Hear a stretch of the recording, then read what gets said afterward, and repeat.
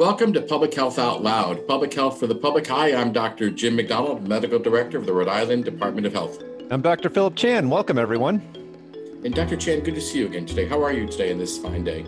Dr. McDonald, I'm doing well. Lots going on in the pandemic world.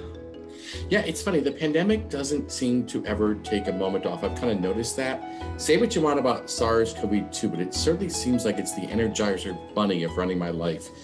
But I haven't gotten a break today at all. It's just been another one of those typical pandemic days. How about you?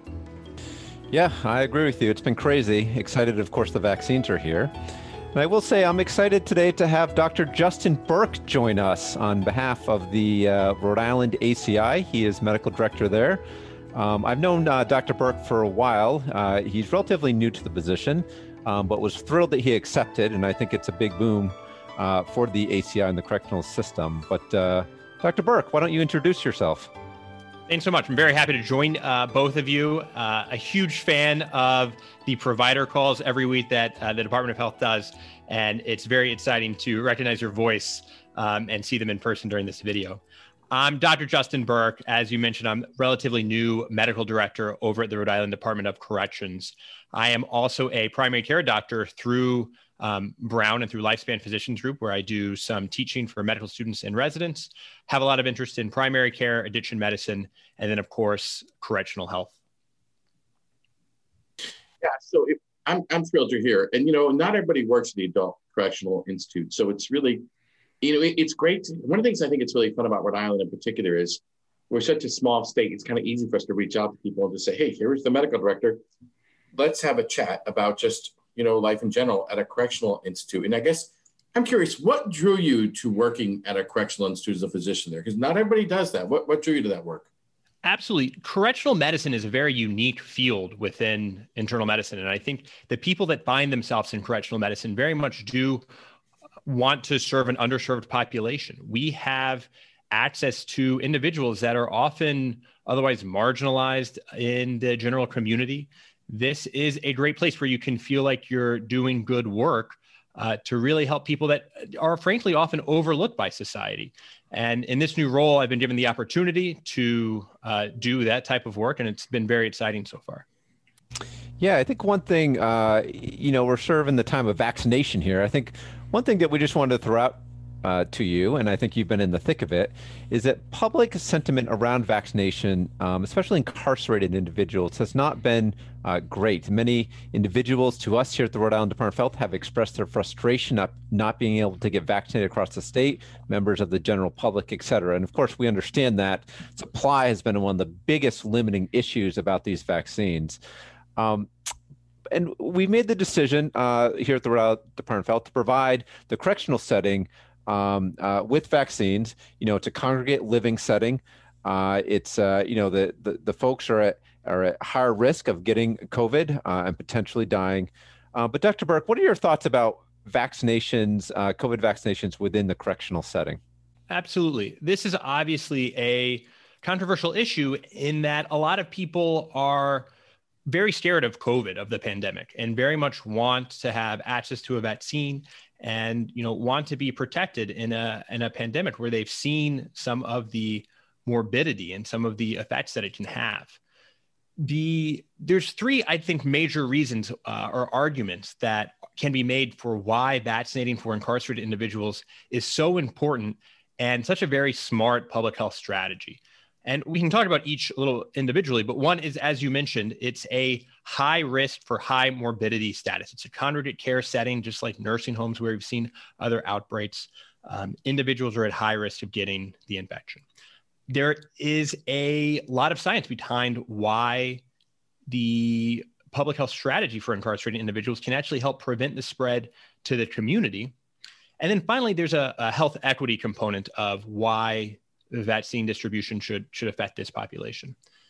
And so I can kind of go through one by one at a time, if that's easiest, because I think they are all arguments that resonate with different people. Incarcerated individuals have a high risk of morbidity because of the congregate setting. And there's just been science that have shown anyone who's incarcerated has about a 5.5 times higher likelihood of getting infected and about a 3 times higher likelihood of dying from COVID infection. So this is a high risk community because it's a long-term, because it's a congregate care setting and because of being incarcerated individually. We've seen how quickly that COVID can spread through a facility here at our own ACI earlier this year, but also across correctional facilities nationwide in Ohio and Michigan and California. All jails and prisons are having major issues with containing the spread of COVID. And that's why if you go to the New York Times and look at the top 50 cluster sites, over 40 are consistently jails and prisons. These are the epicenters of infection. With the heavy burden of the disease here at a congregate care setting, with the long-term burden here at a congregate care setting, it brings us to number 2, which is this is a public health strategy. With jails and prisons being the epicenter, people are coming in and out. No jail is an island. Individuals are incarcerated and released, but we also have people coming in, correctional officers, social workers, physicians, dentists, lawyers, who come into a facility that's high risk and then go home to their families. They go home to their community. No jail is an island that's completely protected off from the community. And we've seen in other states where early in the first wave, Cook County Hospital was responsible for 16% of the cases in the entire state of Illinois. So these are incubators of disease. I'd also say, third, the health equity component. Rhode Island has made a very clear message that it's important to reinforce health equity in the vaccine allocation and distribution. And unfortunately, COVID affects BIPOC communities, marginalized communities often. They have higher prevalence, they have worse disease severity. And mass incarceration also affects these communities. Unfortunately, a lot of racial disparities are in the correctional legal system, the criminal legal system. And so almost 30% of individuals here are Black, 25% are Hispanic. In trying to get these to the populations that are often overlooked, bringing them here to the jail and prison is a way to ensure that populations that are otherwise disenfranchised are having equal access to life-saving vaccination.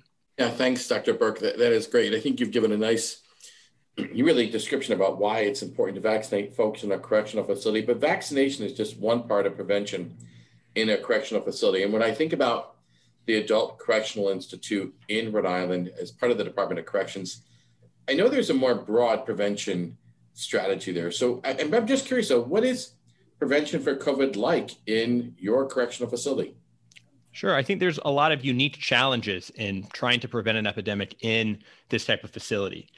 I'll start by saying that every facility is different. Even within ACI, we have the intake facility, which is much more similar to a jail where people are coming in and going. We have the medium security facility, which is our largest sentence population. We also have the maximum security facility, which made a lot of news early on when the pandemic spread very quickly through this building that was built before the great flu epidemic in the early 1900s. So it has now seen 2 major pandemics affect the population. It's a very old building, and the maximum security facility and jails in general are not built or designed to prevent the outbreak of a pandemic. And so there's a lot of unique challenges. That being said, a lot of the principles that the Department of Health puts forward to the community, we can try to apply to our population. So we cohort, groups are limited, individuals are brought into small groups, and so that they're only interacting with small groups of usually 12 or fewer. We have single cells as much as possible, again, to try to prevent try to encourage physical and social distancing. We do surveillance testing. For most facilities, it's weekly, where we're testing every week to see if anyone has not just symptomatic, but asymptomatic infection. So we can implement our quarantine and isolation protocols to keep everyone safe. Everyone is given multiple masks to wear to prevent infection. Mask wearing, clearly one of the highest evidence-based strategies for preventing an infection. So all staff and incarcerated individuals have multiple masks that they can wear, surgical mask, and even KN95s. We have food and medicine delivery directly to the cells rather than having everyone congregate in the dining halls, essentially. We have increased surface area cleaning. We have people coming in cleaning more frequently. We have bleach at every phone bank so that after someone uses a phone, they can clean it. We've assessed our ventilation. We've had to restrict visitation, but we really just do everything that the Department of Health really, emphasizes as far as decreased exposures to individuals, mask wearing, and following quarantine and isolation protocols.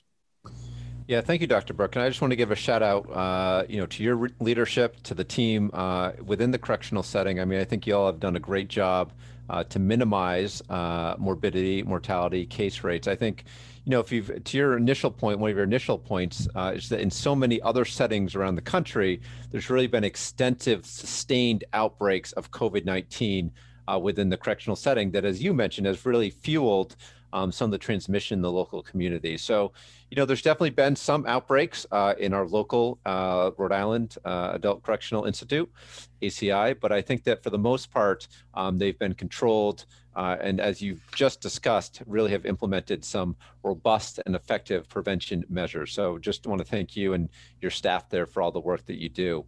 One other thing that's come up too, I think, is this treatment, this monoclonal antibody treatment.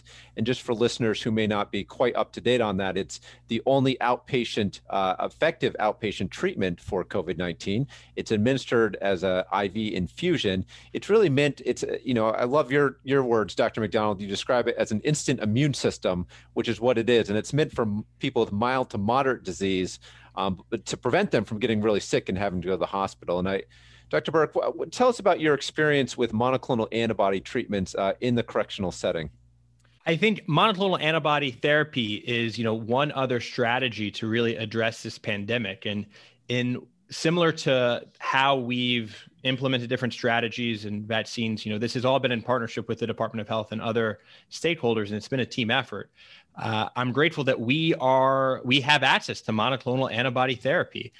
We have outstanding nurses who are able to provide the IV infusion to incarcerated individuals, and we have the infrastructure to make this happen. There's clear clinical evidence that this can be a way to prevent hospitalizations and really prevent severe disease from occurring. And as you mentioned, it's the only real outpatient treatment that we currently have. It works in individuals who are at high risk for severe infection. And sure enough, people incarcerated, we have plenty of people that are high risk based on age or other comorbidities. And so we have a constant screening protocol where we identify people who are symptomatic and who are eligible. And I'm very proud to say that we have administered monoclonal antibody therapy here at the ACI successfully. The individual did not ultimately become hospitalized, so we could say that it worked in our N of 1. But we have the infrastructure to continue providing this treatment to anyone who meets eligibility because of risk factors.